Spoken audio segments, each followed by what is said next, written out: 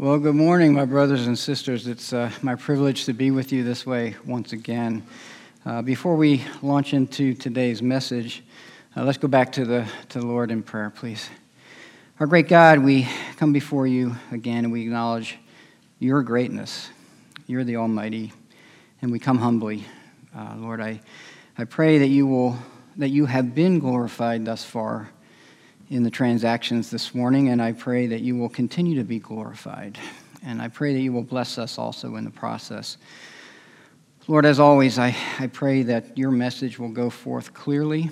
It's your word that is living and active and able to pierce to our very souls. Lord, I pray that you will give us hearts that are open to you this morning.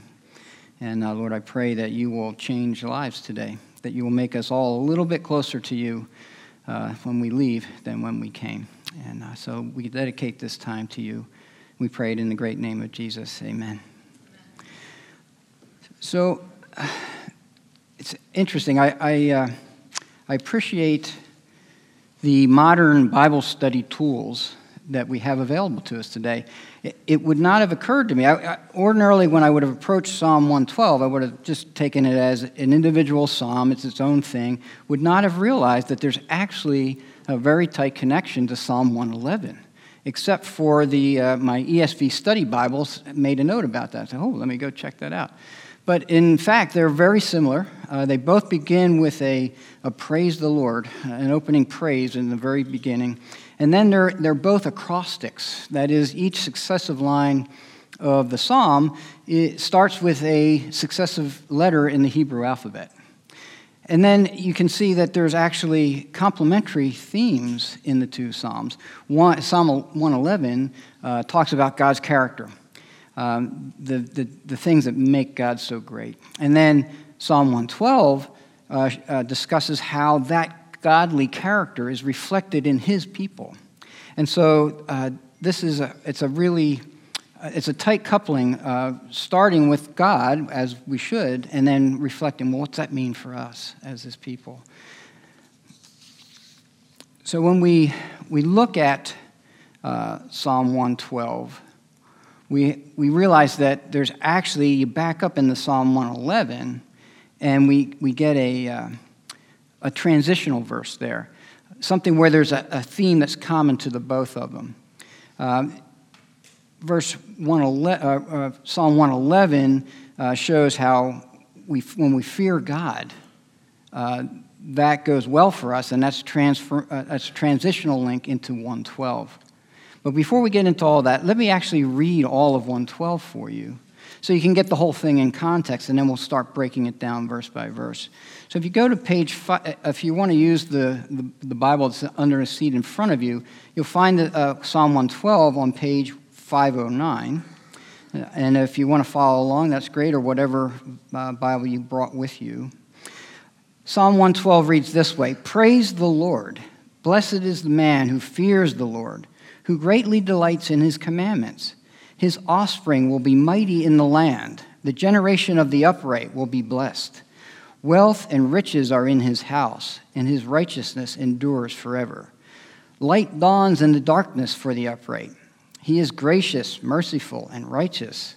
It is well with the man who deals generously and lends, who conducts his affairs with justice, for the righteous will never be moved.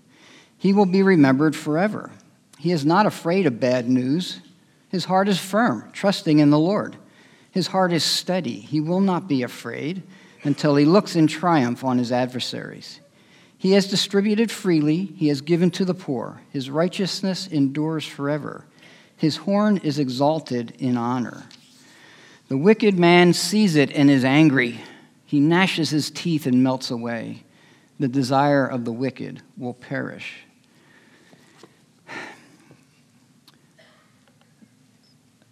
Okay, so as we launch in, most of Psalm 111, I'll warn you today, there's going to be a lot of homework because we just don't have time for it all. So most of Psalm 11 is going to be an assignment, homework for the student.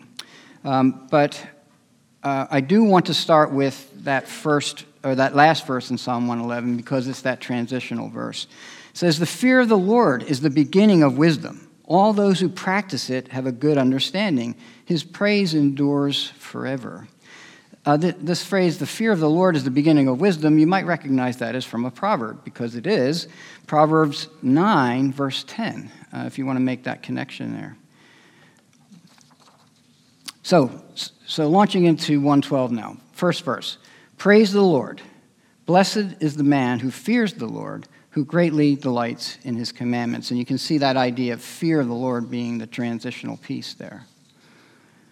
Okay, so let's break this down a little bit. The opening part, praise the Lord, it almost seems a little disconnected from the rest of everything, but you know what? It's very consistent with the Psalter as a whole. As you remember my introduction I gave to the Psalms a month ago when we did Psalm 23, I said that the whole thing, the whole book of Psalms in its entirety, is primarily a book of praise. And in fact, that's what the Hebrews call it, book of praises. And so it's consistent with that. And in fact, if I told you the Psalms are basically hymns. Even to this day, the Psalms are used as the Hebrew hymn book. It's a good way to start any kind of a hymn, right, with a praise to our great God. Now, one thing you might not have realized, we use the word hallelujah. You may not have known you're speaking Hebrew, right? That's taken. Basically, that's what the phrase is. It translates into English as praise the Lord. The Hebrew is hallelujah, and we kind of co-opted that into our English for our purposes. But it's a great Hebrew phrase. So moving on into verse 1. Blessed is the man who fears the Lord.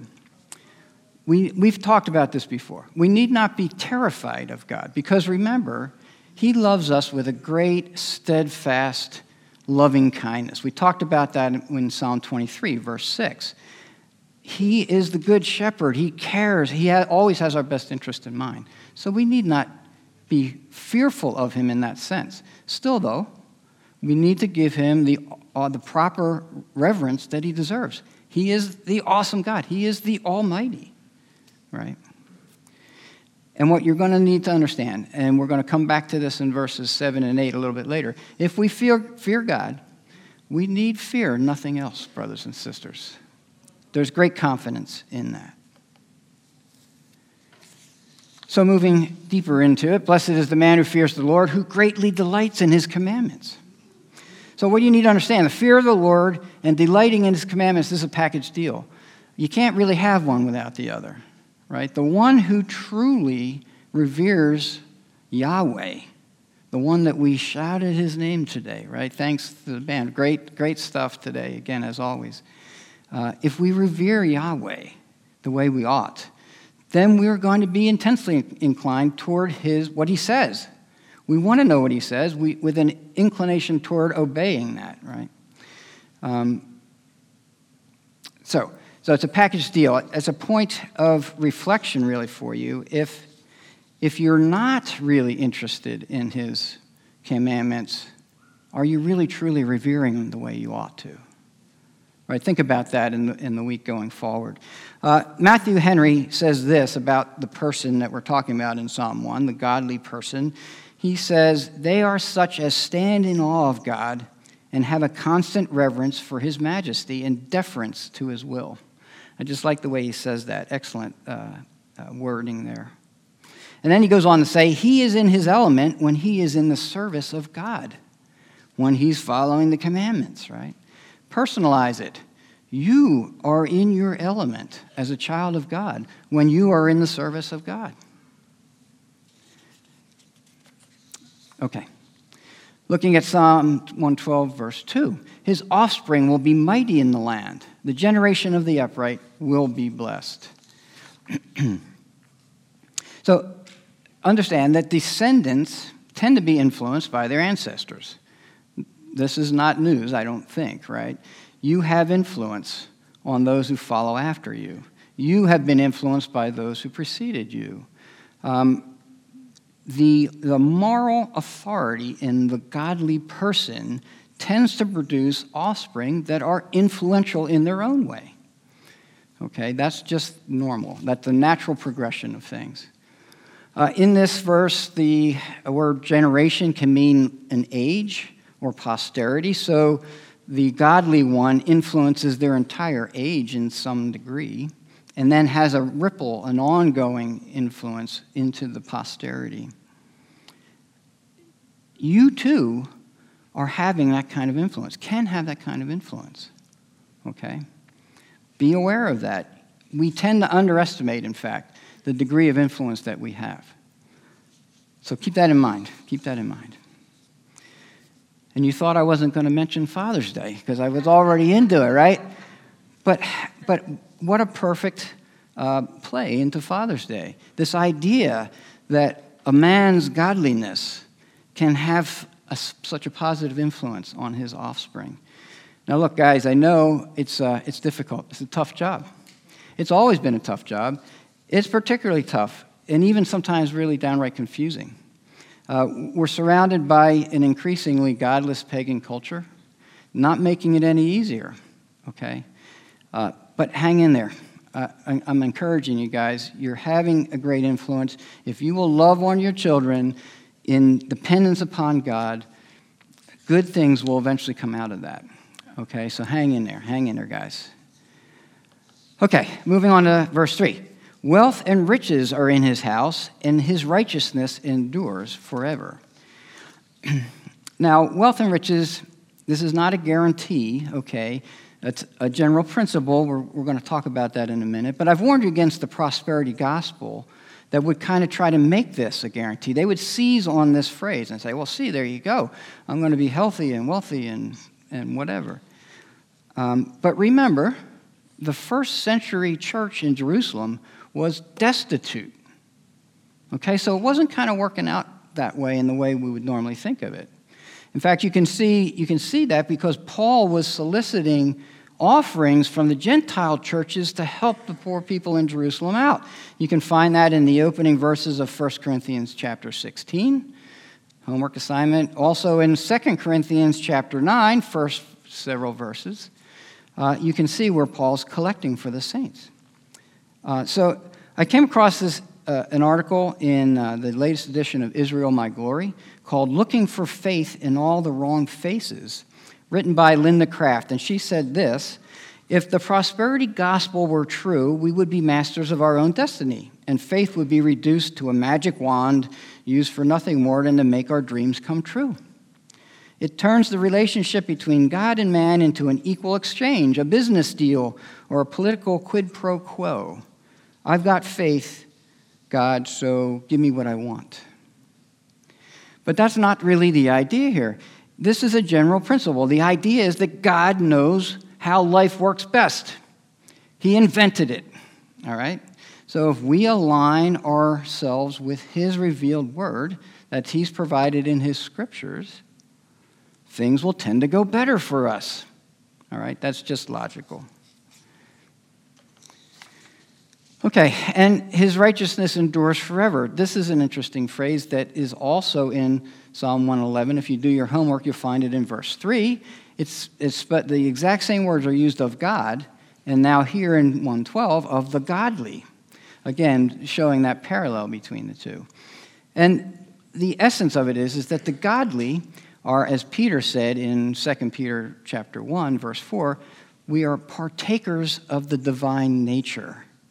This is all in accordance with God's redemption plan, right? We all bear his image to some degree, greatly tarnished still, but as we are redeemed and brought into the fold and being conformed to the likeness of Christ, we are increasingly partakers of the divine nature. Okay, moving on to verse 4. Light dawns into darkness for the upright. He is gracious, merciful, and righteous. So the upright tend to generate light. We shine forth the light of God in our world when we are gracious and merciful and righteous. We're reflecting the Creator. Again, the same kinds of words are used of God in Psalm 111, verse 4. Another way to look at it is that God provides light for us when we're in our deep darkness. We talked about this deep darkness, the deep valley, the valley of the shadow of death, even in Psalm 23, verse 4. The point is that God provides light for us when we're in our dark places. Matthew Henry again says this: they shall have their share in the common calamities of human life, but when they sit in darkness, the Lord shall be a light to them, Micah 7:8. There is light enough from within. Then he goes on to note that during the Egyptian darkness, the Israelites had light in their dwellings. So it was the 9th plague. You can read about it in Exodus 10, more homework. But just quickly, there was a deep darkness. I mean, really dark. Like you couldn't see your hand in front of your face. So much that the Egyptians just stayed in their beds. They just hunkered down. But the Israelites, they had light. So God is there to provide light. Now we come to Psalm 112, verse 5. And I'm showing multiple versions or translations at the same time on this slide because I think this is one of the more difficult ones to translate, apparently. And the reason I say that is because if you look at the wording, there are some slightly different types of ideas that are coming through. The first one up top is the ESV that we read from, and that's where most of my references are from, unless I've noted otherwise. But in the top verse, looking at just the first phrase, it is well with the man who deals generously and lends. But if you look at the King James, it says, a good man shows favor and lendeth. So is it that it's good for the man to deal generously and lend, or is it the good man that does those things? Well, the first one is kind of consistent with some other threads in this psalm, where if we do things the way God does them, it's good for us, right? On the other hand, the overall theme of the whole psalm is that if we're godly, we will do the same kind of good things that God does. So in either case, either way, I think both are consistent with the scriptures, with the internally consistent in this psalm, and maybe, in fact, a little both is intended. I don't actually know for sure. In part B, the second half, who conducts his affairs with justice. And then there's some different flavors of that, too. Not sure exactly which is the best rendering and all that, but I think the thing that's clear in this is that we should be prudent in our dealings. We should be just. A biblical justice should pervade what we're doing in our dealings with others. Remember in our study of James, in chapter 2, there was this idea, no partiality, right? No partiality. The law of love. Love your neighbor as yourself. If you're doing those things, you will be consistent with, pick your rendering, pick your favorite phrasing here. It's consistent with all of that. Okay, so just focusing on the ESV for now. This idea of doing well and conducting our affairs with justice, I want to compare to Proverbs chapter 11, verses 24 and 25. There is one who scatters and yet increases all the more. And there is one who withholds what is justly due, and yet it results only in want.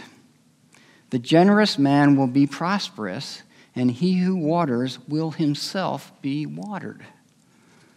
Okay. Another thought from Proverbs 19:17, whoever is generous to the poor lends to the Lord, and he will repay him for his deed.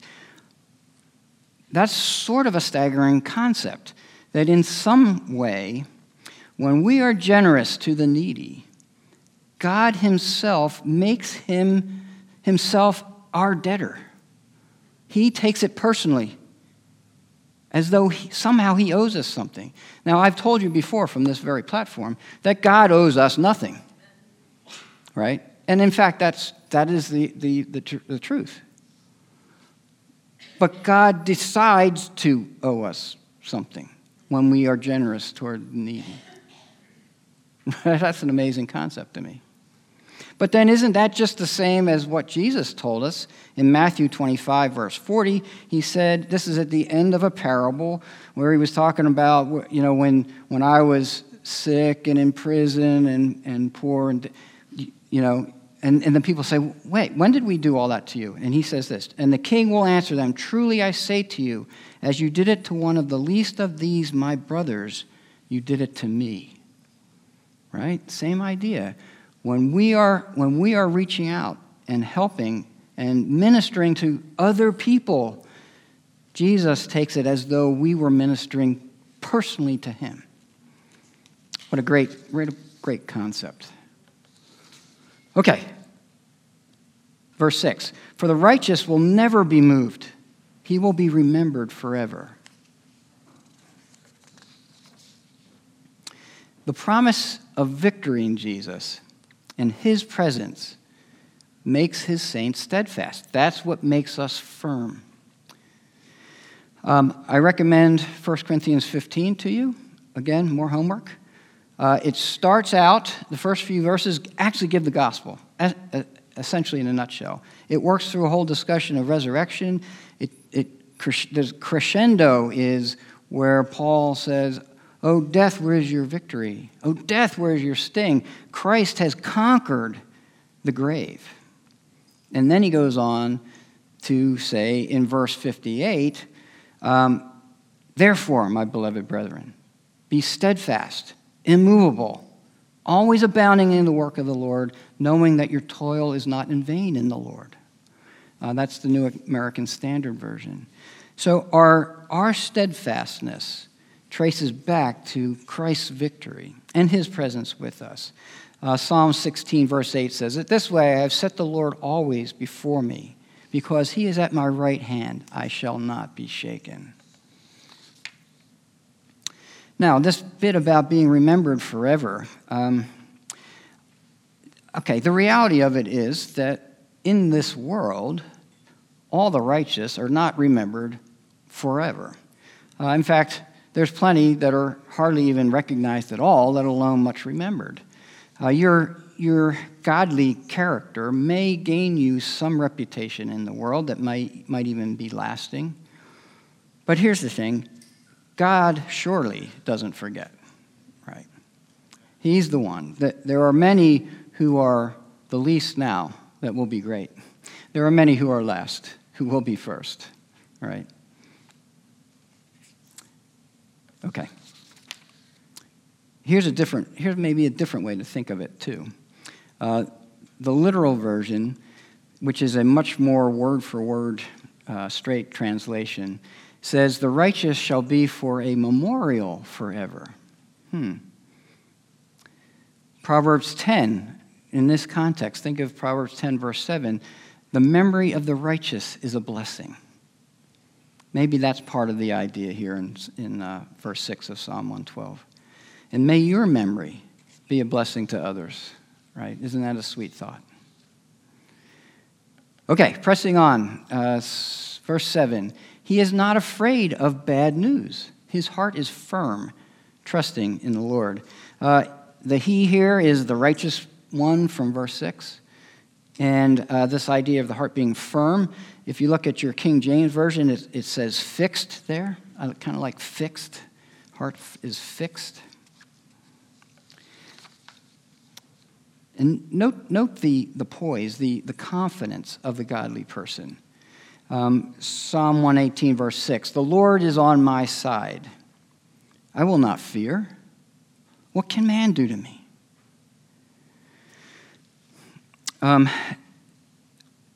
C.S. Lewis, in 1948, wrote an essay called "On Living in an Atomic Age." Now, you remember, this is a few short years after the first atomic bombs were ever used, and thankfully the last to date. But the people in that time were kind of terrified by that. I mean, if you see what was done in Hiroshima or Nagasaki by a single bomb, and it was devastating, and those are small compared to the things that we have now, all right? But the people were terrified, and so he wrote this essay saying, look, people, there has always been stuff that could take us out in an instant. There were centuries of plague that devastated Europe, right? The Black Plague, taking out large numbers of their population.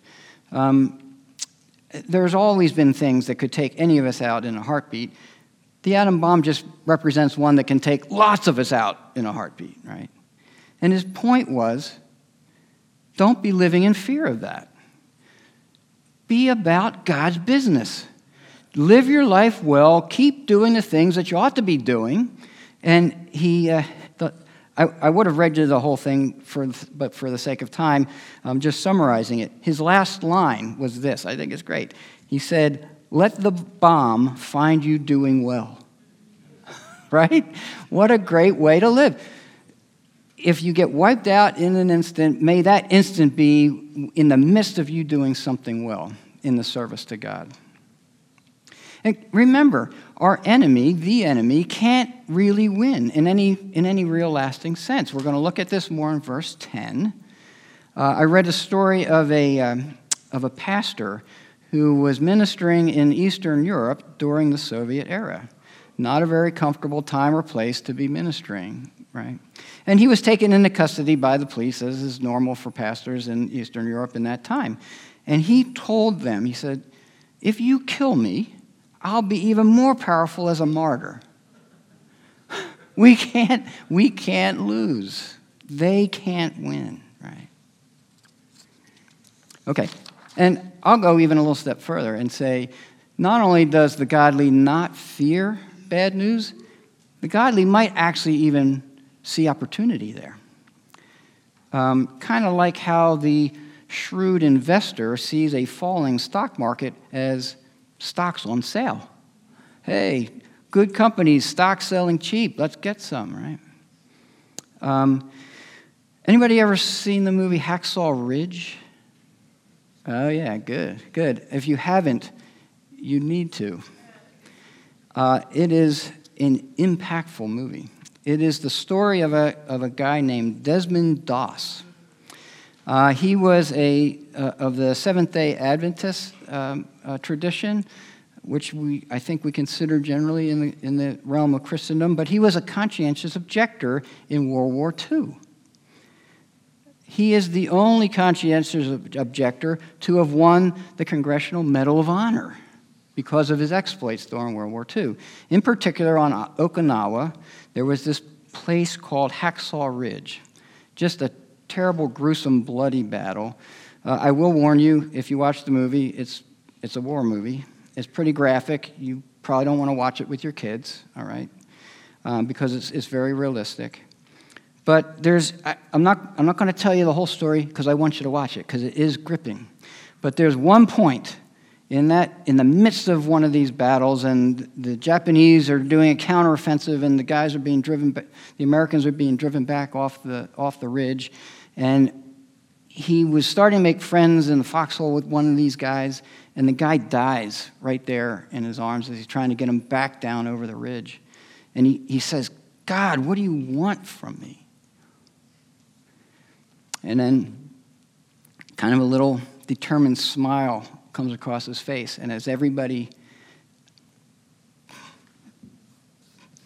sorry, it still kind of grips me, as everybody else is running off the ridge, he goes back to try and save his comrades who have fallen.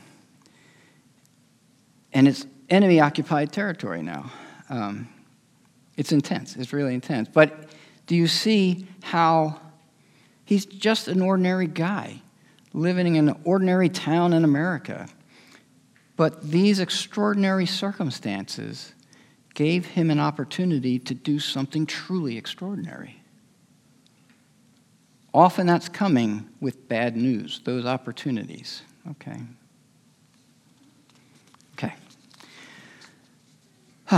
But the thing that makes us able to endure those things, the thing that makes our heart firm or fixed, is our trust in the Lord. If you're trusting in anything else, it's not worthy of your trust. The Lord alone is worthy of your trust. 2 Timothy 1 verse 12 says it this way in the literal version: "I know whom I have believed, and I am persuaded that he is able to guard my deposit until that day." Okay. Psalm 8. My heart is steady. His heart is steady. He will not be afraid until he looks in triumph on his adversaries. Let's start out looking at the first part of that. His heart is steady. He will not be afraid. Again, this courage, this firm heart, this is an echoing of what we just read in verse 7, right? And then recall what I tell you all the way back in verse 1. If we fear God, we need fear nothing else. His heart is steady. He's trusting in God. He has no need to be afraid. Bringing in the literal version to give a little different flavor, because I want to look at the second phrase, until he looks in triumph on his adversaries. It's a little harder to understand exactly where that fits and how that works. In the literal version, it says, his heart is upheld. He shall not be afraid, though he looks on his foes. Now, actually, the italics in that are words that are inserted to make it readable, but those words aren't actually there. It would say, literally, word for word, his heart upheld, he shall not be afraid, he looks on his foes. So, what is this looks on his foes bit? I found that same phrase shows up in two other Psalms. In Psalm 54:7 and 59:10, you might want to jot that down and go research that for yourself as homework. But if you go there, you will find that both of those Psalms show a great confidence in God's ability to bring victory. So maybe in that same sense, the translators were rendering it here the same way, until he looks in triumph on his adversaries, because God has brought triumph. God has brought victory. Okay. In any case, the main thing is that his heart is upheld literally by God, such that he need not fear his adversaries. They can't, what did we say in the previous verse? They can't have any lasting, meaningful, long-term victory. Okay, Psalm 112, verse 9. He has distributed freely. He has given to the poor. His righteousness endures forever. His horn is exalted in honor. Okay, a lot there. The idea of generosity, again, this is kind of echoing what we talked about already in verse 5. And I do want to make an important point here. I think we have gotten used to the idea that the government provides safety nets and all this type of thing to help out the poor. But it's not really the government's job. If you want to know the government's job, you can find that in Romans chapter 13. The primary job of government is to restrain evil. When it comes to caring for the poor, guess what, people? That's our job. That is our job. I'll go a little further to say that if the government feels like it's their job, maybe it's because we're not doing our job well enough. Just throwing it out there, not making any guilt trips, but just saying, this is what we should be doing. And remember, if we're doing this, it goes well for us anyway, because God takes it personally, right? He decides he now owes us when we are doing this job well. We are being blessed by that. Okay. He has distributed freely. He has given to the poor. His righteousness endures forever. That phrase in its entirety, exactly like that, is quoted by Paul in 2 Corinthians chapter 9, verse 9. You may recall that in that passage, he's talking about the general principles of giving, in particular in how to support that poor church in Jerusalem that we were talking about earlier. But he's talking about other principles as well, like the principle of sowing and reaping. We're not going to get into all of that right now today, but it's an important principle in understanding how all that works. As you sow, so shall you reap. Okay? And then again, this idea of an enduring righteousness of the godly. We saw that first in verse 3. And then this bit of the horn. What is the horn about? According to Ryrie, the horn is a symbol of strength. So all of these other things that are going on, distributing freely, giving to the poor, his righteousness endures forever, is all part of being exalted in honor. These are honorable things. And I'd even mention that even the godless philanthropist gets honor, right? People look well on those who are generous toward others.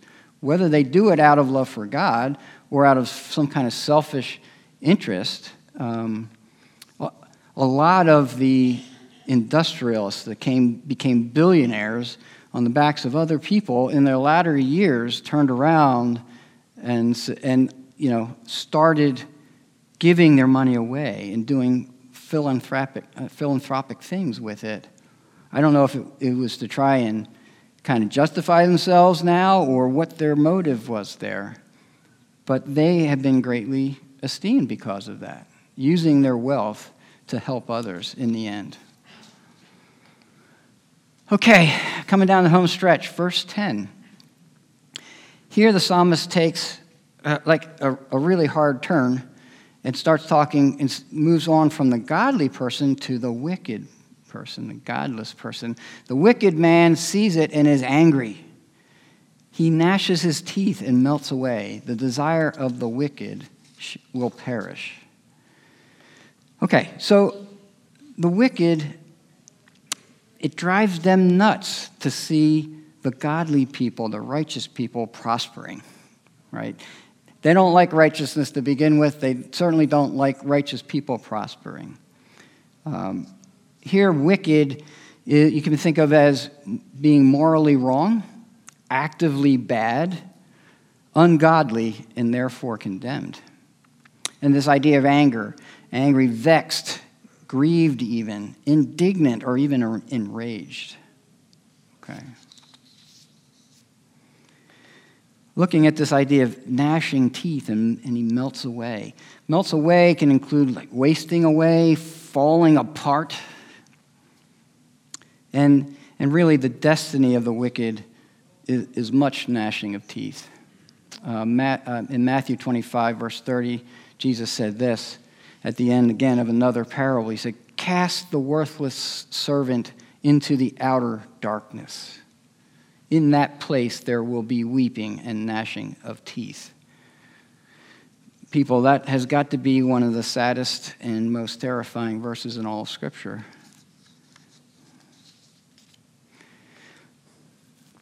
The desire of the wicked will perish. Desire is a longing, even a lusting. Perish is losing oneself, being undone, having no way to flee the coming destruction.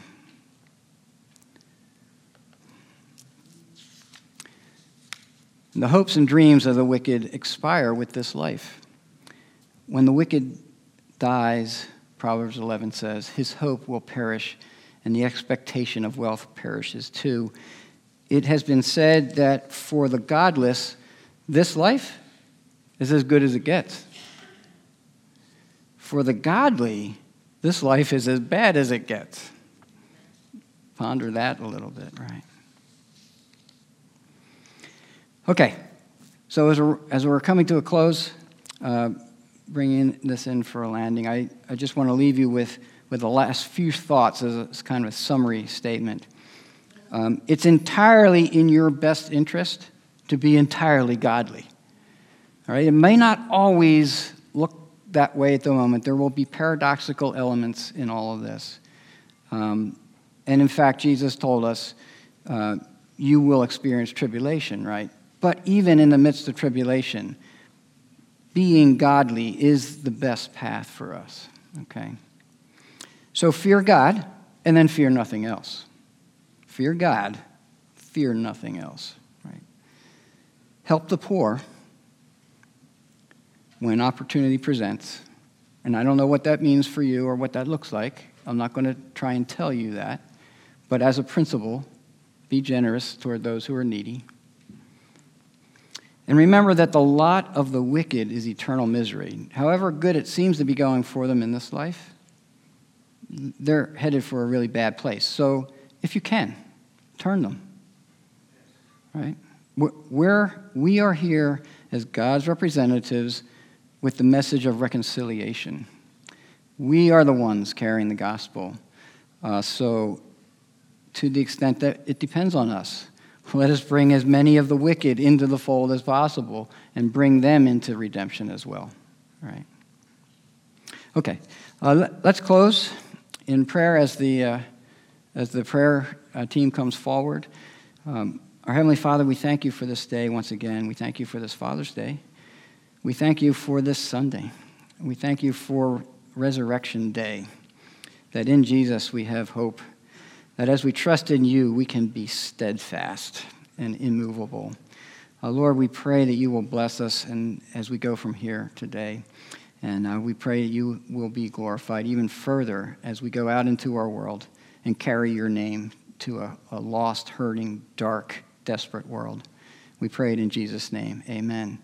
You're dismissed, and happy Juneteenth tomorrow. Again, celebrating that milestone in our country's long walk toward liberty and justice for all.